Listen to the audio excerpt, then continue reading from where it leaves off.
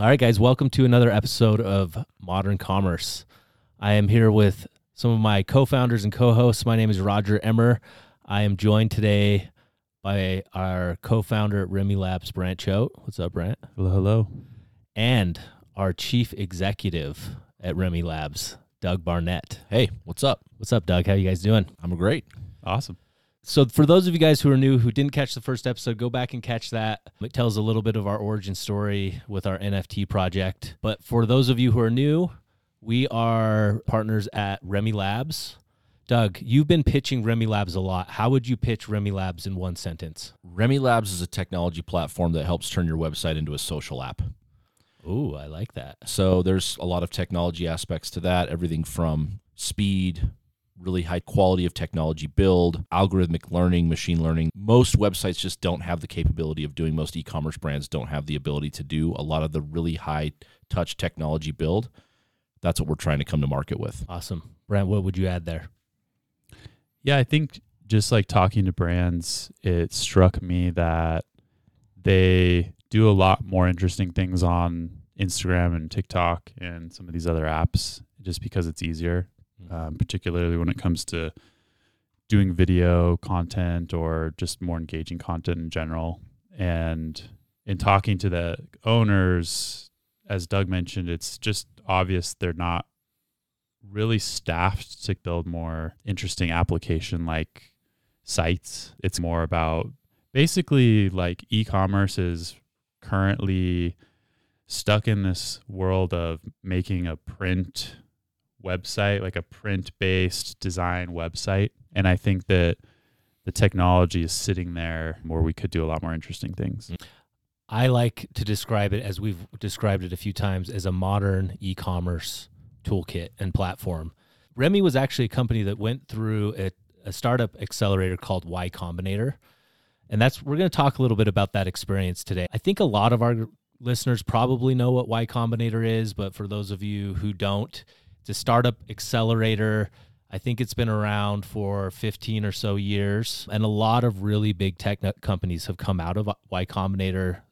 Companies like Stripe, Airbnb, DoorDash, Coinbase, Instacart, Dropbox, Twitch, Reddit. Those are some pretty big names. And Remi Labs, of course. Get ready to edit the Wikipedia page here, guys. We went through that. This was actually your second time, Brant, going through Y Combinator. Not as a founder, but you participated with Podium, right? Yeah, I was like the 10th employee there or something like that.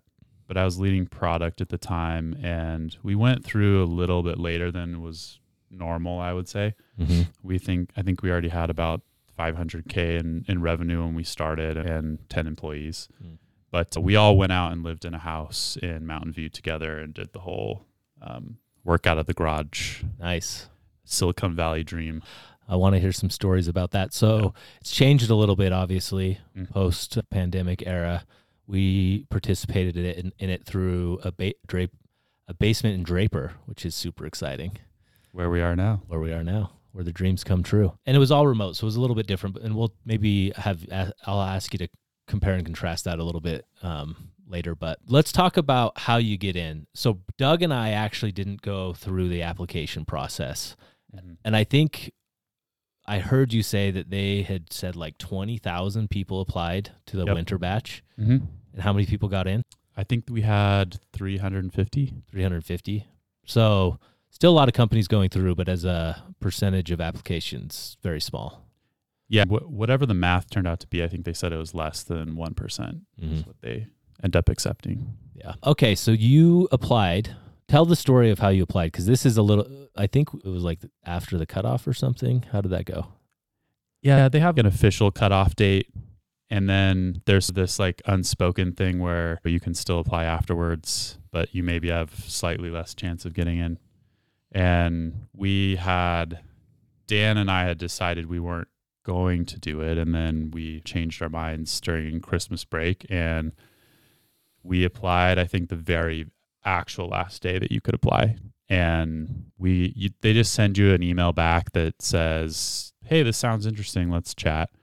And they set up a time to interview, and the interview was scheduled actually the day before Y Combinator was supposed to. So that was the lead up, and The interview is essentially, they don't tell you much about it. And this was a part that I didn't really get to see much of the first time, but you log onto this Zoom call and there's 6 of the YC people there sitting there, and Michael Seibel, who is in charge of YC at this point, is sitting in the middle, and he's one of the founders of Twitch. And if you're in the startup world, he's someone that you know who he is. Mm-hmm. He's known for being very blunt.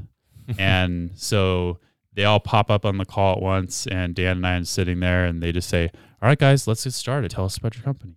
And there's just no formalities or anything. That's just their style. No small talk. No.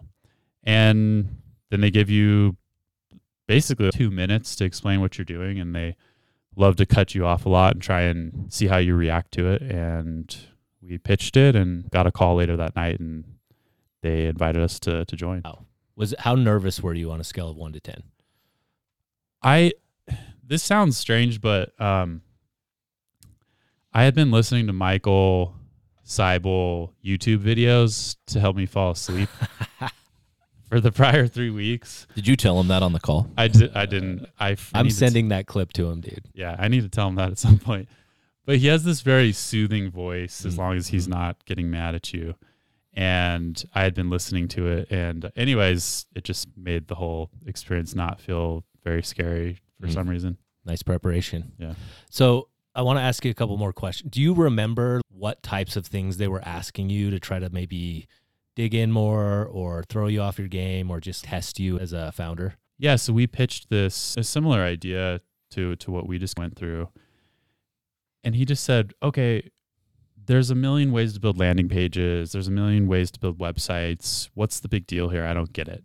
Mm-hmm. That was one of the cutoffs. And we went through some of our non-obvious insights there, some of the technological shifts that have happened over the last year even, and just how these companies are staffed and some of the gaps that lead to them spending too much time and too much money building their current websites.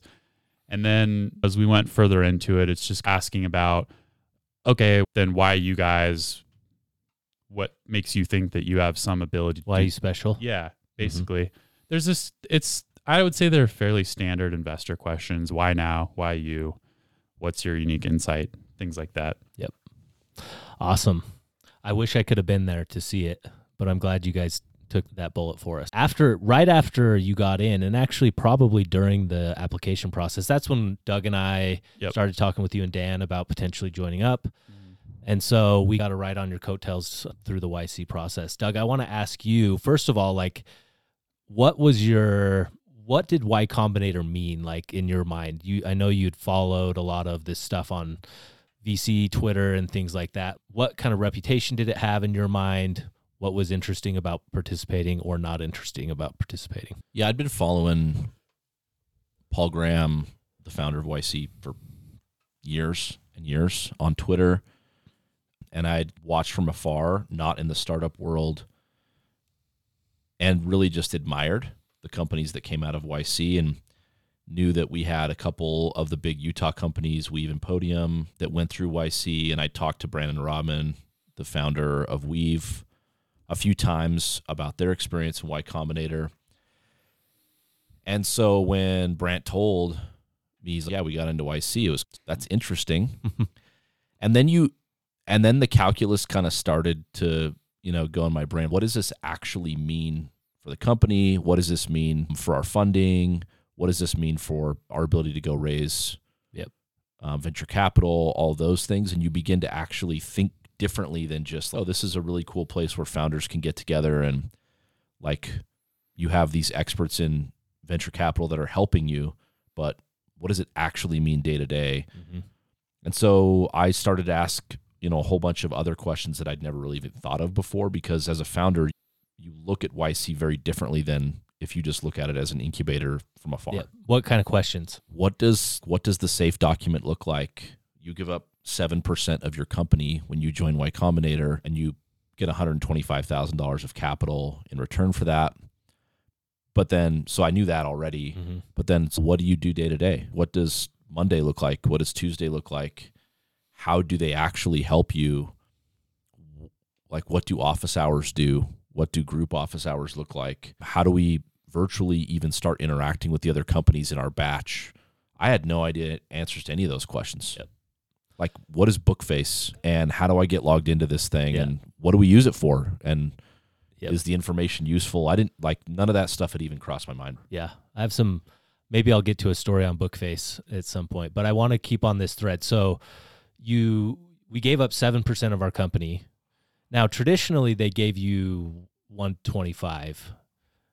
This round was the first round, which was a little bit different. Brant, what changed? We actually got more funding from YC. Like, what was it before, and then what was this new program that they launched with our batch?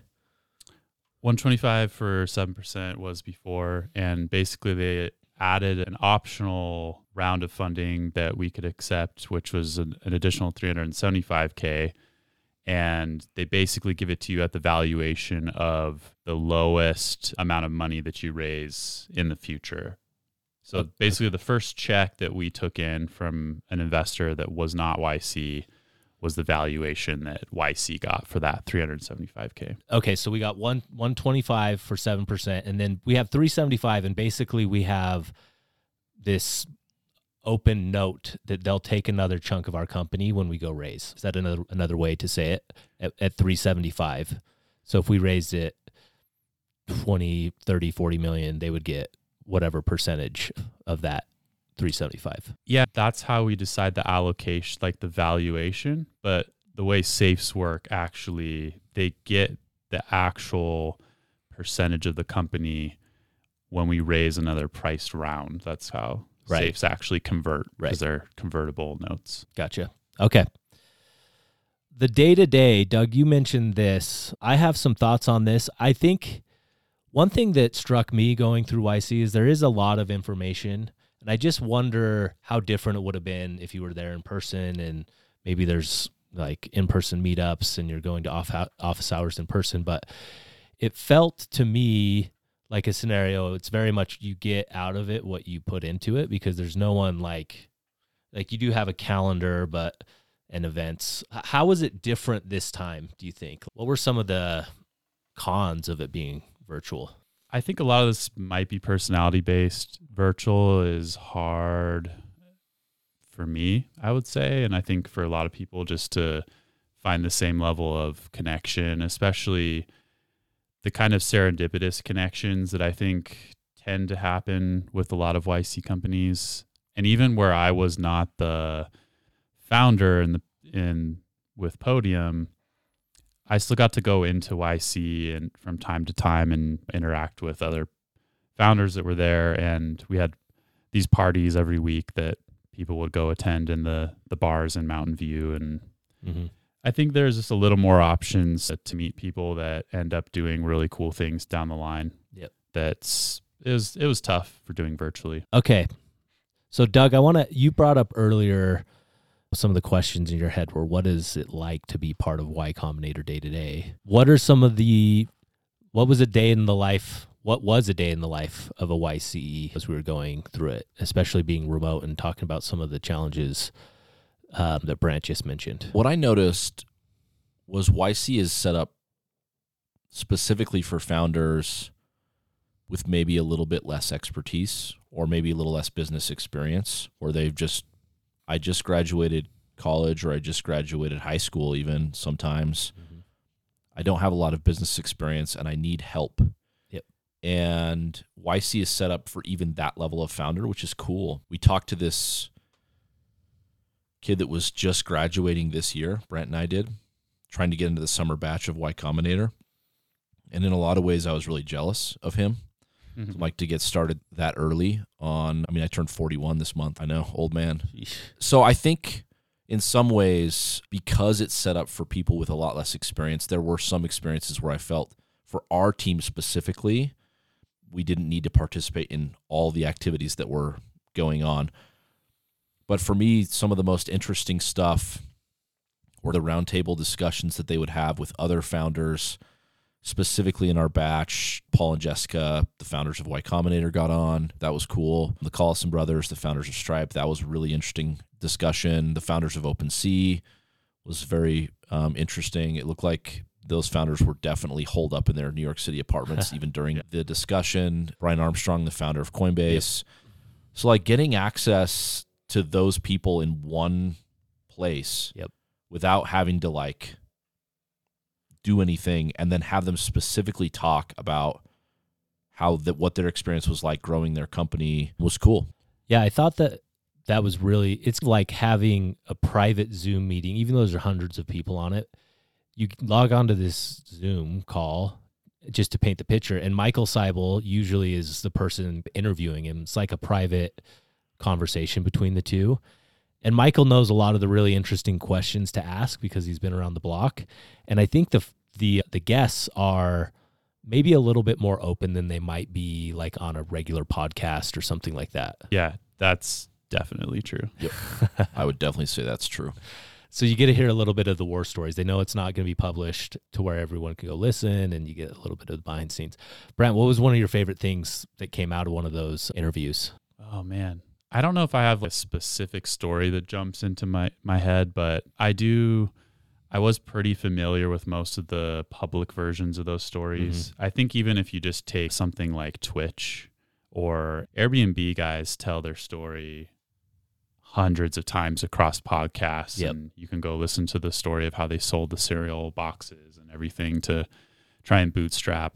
But they went a layer deeper on the YC version, where they even talk specific numbers that they had in the bank at certain times. And they're just going to be a little bit more forthcoming with the details that give you a sense of how to actually compare yourself or have some kind of idea or benchmark to go against. Yep. Whereas I feel like, I don't know, if I listen to something like How I Built This, for example, it's cool, but it feels like I'm listening to something that's, I don't know, only like 50% true. Produced. Yeah, it's produced. It's the and best it's just version. Yeah, it's just hard to relate to, even though I'm a founder and they're a founder, and I don't really know what I'm supposed to do as a takeaway, whereas these talks are just a whole different ball of wax. It's all of the ugly truth combined with the ultimate success. Yeah. I think the thing that stands out to me about the fireside chats with the other founders is you hear about these people, you look at their Twitter accounts, you see their public kind of persona, but you realize pretty quickly in these interviews, these are just people. They're just normal people that founded companies. And there was a period of time, sometimes for even years, where these people were just as eager and just as hungry and just as desirous to go build something great. And it just happened to work. But there was many moments in that journey where there were doubts that it would ever work. And so it's very motivating and cool to see that aspect of it. For sure. Yeah, I remember, without going into specific details because I don't know what they've said publicly and whatnot, but Brian Armstrong's interview was really eye-opening, and Coinbase is in a rough spot right now, so we won't talk about it too much. Not a lot of interest in what he was doing when he was in Y Combinator, and to see even through some of the struggles that they're facing, what has come out of that is really cool and inspiring as well. Yeah, they were 2013, I think. Really. I didn't really know anyone that was investing in crypto. Yeah, personally at that point. For sure. I want to also touch on kind of this camaraderie or cohort mentality. So I know a couple times throughout Y Combinator, we were able to link up with other startups. So basically, there's 300 people, and they break you into groups. You can have a group of how many companies would you say are in it? I think 8. There was, 8 to 10. And then they have leaders. So we actually got lucky, or depending on how you look at it, but Michael was our leader and so we got some access to the CEO of Y Combinator that not a lot of people got, which was really cool. But you get put in these cohorts, but there's also 300 other companies in Y Combinator. And one thing that I noticed that I thought was pretty cool is there were times, Brant, where you would come out of your office and be like, hey, I just talked to this company. They're going to build this thing because we need it. And so you almost get built-in network where people help each other, and there may be problems that you need solved, but it's not exactly part of your overall roadmap. And other people may be willing to go and do that thing for you. So it's in a way, it's like you have a built-in customer base of early startups, which is really Yeah, and this was the hack for San Francisco for a long time.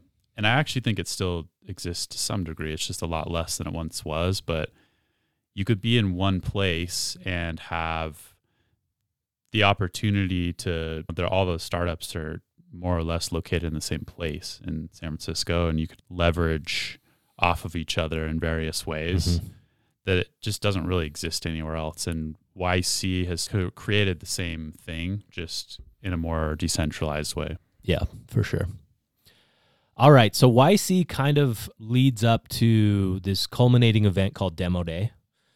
And historically, this would be something that's done like on a stage. You get 2 minutes. You go up and pitch your company. If you guys have ever seen the show Silicon Valley, it's like that when they do TechCrunch Disrupt. TechCrunch Disrupt. Yep. Shout out to Silicon Valley, by the way, if you guys haven't seen it, or if you have, you should go revisit it. It's fun.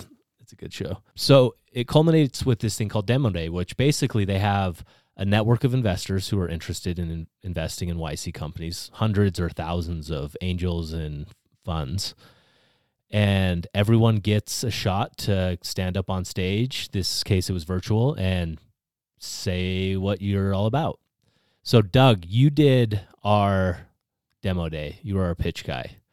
Tell us a little bit about what that was like. Were you nervous? Was it not that bad because it was remote? But what was it like?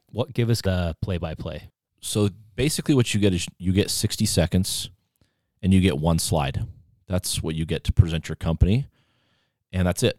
That's all you ever get. And so prior to Demo Day, you're required to pre-record your pitch and get your slide approved by your group partner. And so we went through that process.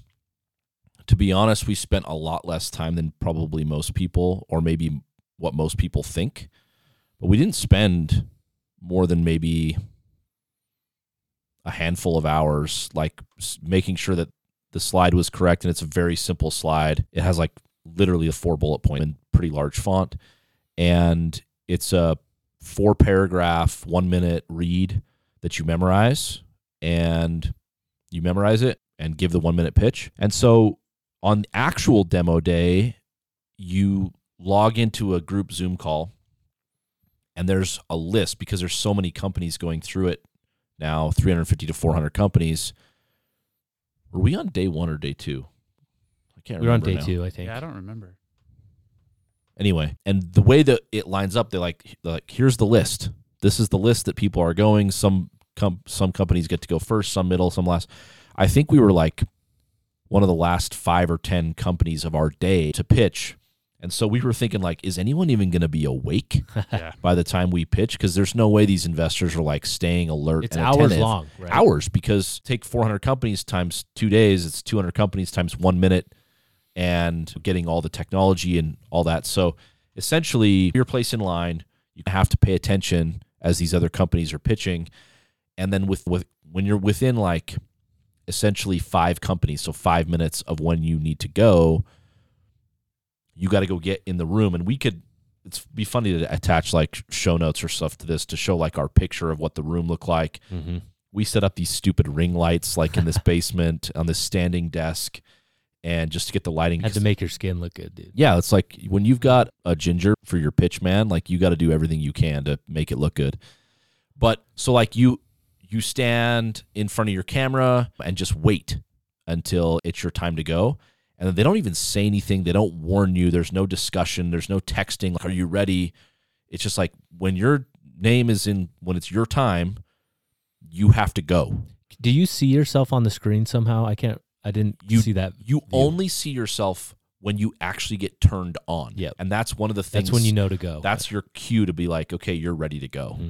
And it's, you don't say, can you hear me? Yeah. They give you a whole bunch of stuff. They don't use AirPods, get a mic, test your audio, do your hair. Like they do all sorts of like things to help you make sure that you're like prepared. Because I'm sure there's some war stories on this virtual. That for me, at least, this was part of the cool factor for like virtual YC was I imagine like in traditional Y Combinator going up on stage, it's like a full day of You have to sit in a big room, and you Yeah. got to get dressed up, and Yep. you got to get on stage. Whereas for us, to be honest, for most of our demo day, we were just working Yep. while everybody else was presenting, and then about 20 minutes beforehand, like we were there, like reciting my lines. Do you know? think you could say it if we asked you right now? I don't think I could. I could probably fumble my way through it, but We have a recording. Maybe we'll post that somewhere. yeah, we have a I recording think it's of out it. online, actually. I'm not sure. And like the only thing actually going through my head was like, just don't screw it up, dude. Mhm. This is not that hard. It's 1 minute. Yep. So I wasn't nervous. I just wanted to make sure I remembered. So I have this big screen. Like I had my lines below just in case I did Yep. forget, but didn't need them. And Yep. it worked out. And what is crazy is, so now they do 2 versions of demo day, one for investors and one for alumni of Y Combinator. And they use your recorded version of your pitch with the alumni. And I think demo day was on a Tuesday for us. Yep. Yeah. And they released the alumni got access to us the Saturday before demo day. Mhm. And I remember this is like late March. So I remember for some reason I was out in my yard, like getting the yard Oh, ready yeah, for yeah, yeah. spring. And these emails started pouring into my inbox. Mhm. I was like, what happened? Guys, it was like alumni demo day. And Mhm. people that were YC alums were starting to come into our inbox. But they came in 2 ways. One was like they can basically give you a heart Yep. on Bookface, Mhm. which is like, oh, we like you. We think you're cool, or you're It's like support. thumbs up. Yeah, great job. Nice We're job. proud of you. And then the other one is, I actually want to invest in your company. I didn't know the difference at the start. Yeah. So I like, remember wait a minute. this. Doug was freaking. He's like, I guys, was like, we got 60 people, 60 alums that want to invest. It wasn't nearly that. I think it was like 10 or so. But then investors get access to your profile on demo day, and we started to get things trickling in before we presented. Mhm. Probably, I don't know, 30 or 40 requests from investors. Yep. But the second we presented, like as soon as it was done, like 100 emails came into our inbox that moment. I think we had 175 inbound requests Yeah. total Yep. overall. I think, Your email inbox starts sounding like that lottery thing. It's yeah. So that was cool. It's a little overwhelming. It's like, how do we get through these? How do we prioritize them?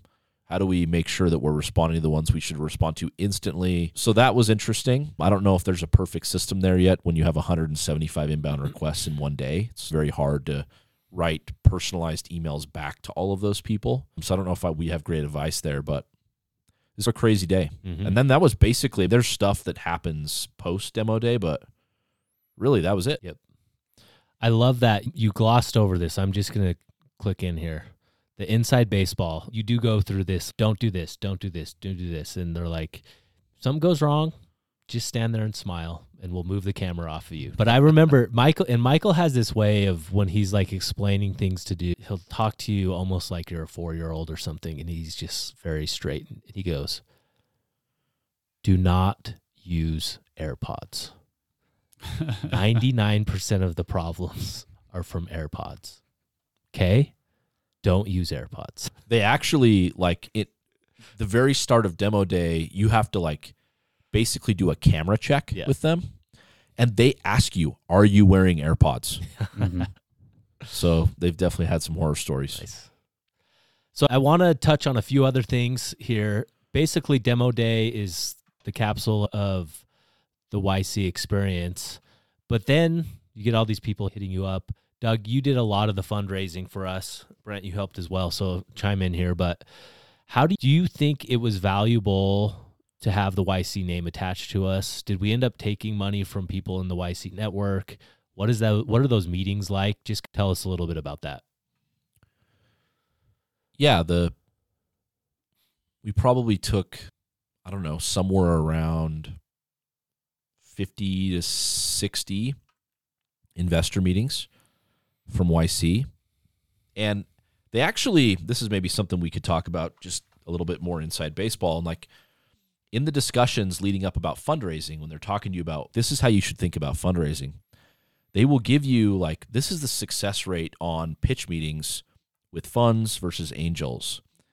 And they're like, guys, like you should primarily be raising from angel investors. Your hit rate on an angel is going to be much, much higher than on a fund. And it's sometimes it's a little bit difficult when you get an email in to know exactly if this is like a big fund or if this is just like a couple people that kind of do angel investing. But we took probably 50 to 60 meetings. We probably had about 5 people from that 50 to 60, so about 10% actually invest in the company. And there have been these seminal moments of you don't know how much to go raise. You don't know. So having someone that you can ask that's very experienced, that you can ask those questions to, that's done this hundreds and hundreds of times, was really valuable. And I think for me, if I was going to go back and look at our Y Combinator experience, I'd love to hear what you guys think. I would say between demo day, the access to the investors, and then also just access to Michael as our group partner is worth the 7% of our company that we gave up, or with the $375,000 safe with the MFN clause, the whatever, the 10% or the 8-9%, whatever it ends up being. I think I'd do it again.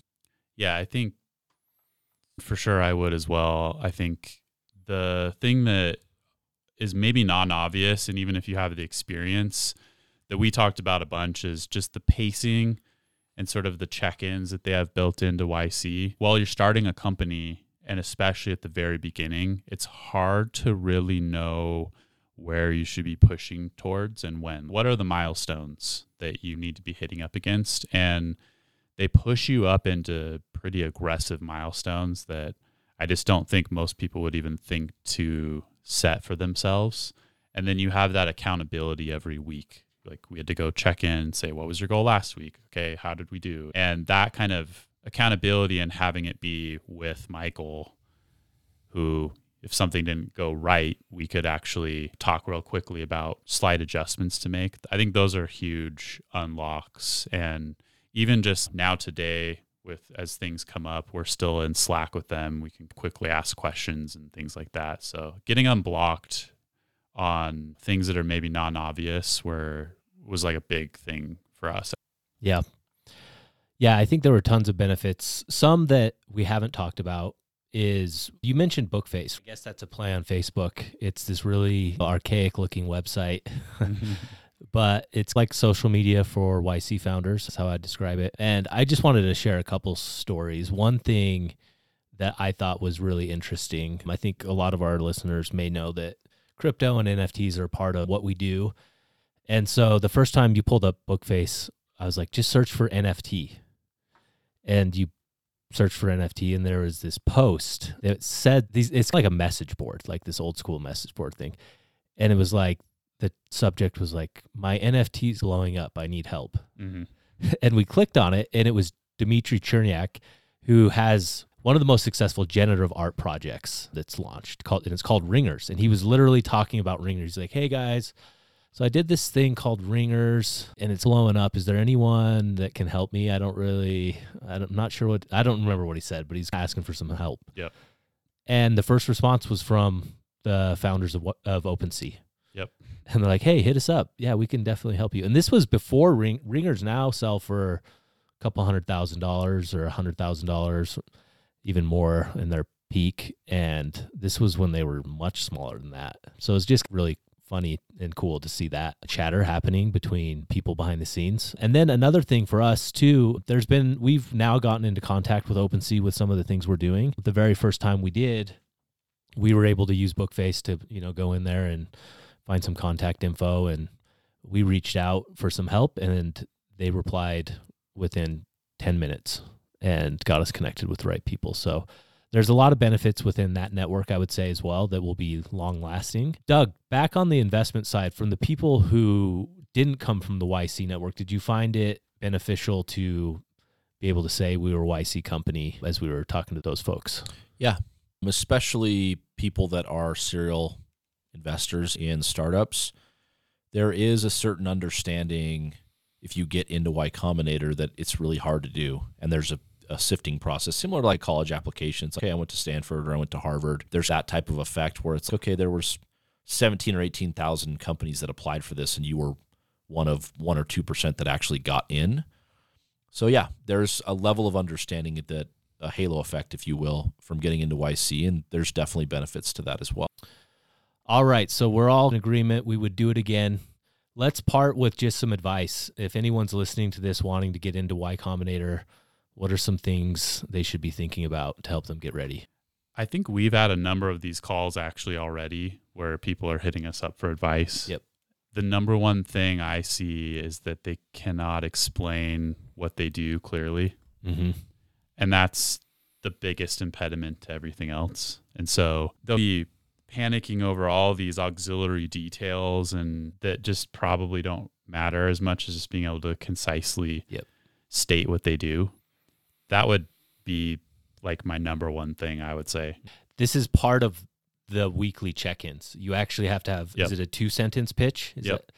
And at the beginning of every week, you all go and you say your thing, and Michael's, nope, that's dumb, or say this, I don't get it. It's pretty brutal, actually. But after 3 or 4 weeks, you get it down pretty clearly, I think. So I think that's great advice. Yeah, and I think that there's actually a deeper reason they do that as well, because it just tends to signal that you haven't maybe quite figured out a unique insight, or you haven't gone deep enough down this idea maze that people like to talk about, where if you can't really boil it down into 2 or 3 sentences, you're most likely not going to be able to do that for customers, for investors, for people you're trying to hire.